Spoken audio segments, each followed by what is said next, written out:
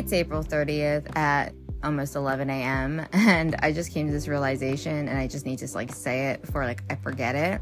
So I just did that podcast or that little audio episode about tonality, and I'm just thinking okay, so if things really come down to how we say things. So if I said, "Get the fuck out of here," versus "Get the fuck out of here."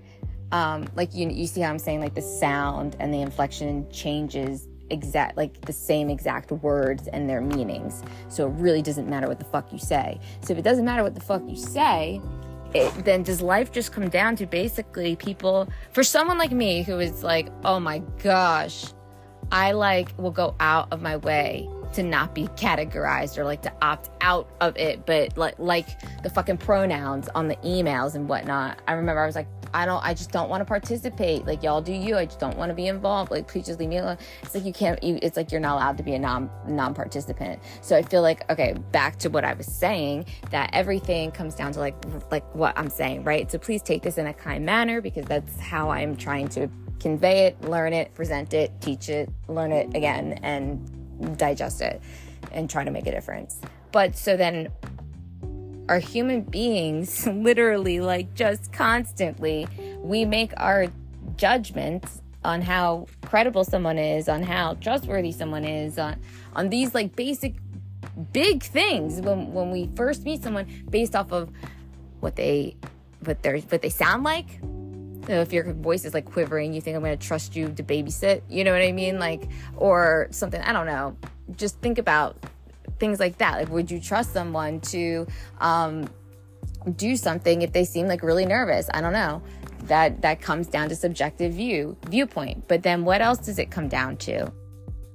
Appearance. How a person is dressed, what they're wearing, depending on who gives a fuck. I mean, if you were around me, I don't give a fuck. Literally couldn't give less of a fuck.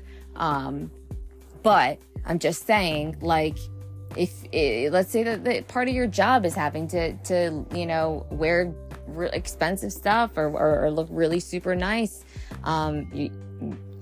Good for you. I'm glad. I'm honestly glad, because it's kind of like a schlep for me. It's God damn it, because I'm a sweatpants. I watched a Family Guy episode one time, and Peter was I don't know. He was trying to be an athlete, I guess. I don't know. No, it was Meg at the Olympics. That was my favorite episode.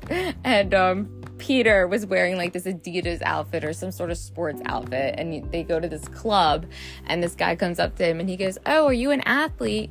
And Peter's "No, I just like to wear really comfortable clothes." And the guy goes, "That's half the part of being an athlete." And I started cracking up. It just it's he's kind of right at this point. But I love Family Guy. Sometimes they're a little, who am I to judge? Exactly. But yeah, everything comes down to, I guess I'm asking. No, I guess I kind of know. Everything because then it can turn, because then you think about natural selection. Who reproduces? People who are attracted to each other. People who are, honestly, maybe not. Maybe I'm stepping out of my lane right now, and I need to do some research before I speak further. So that's all, guys. Thank you for listening and for your time. Have a good one.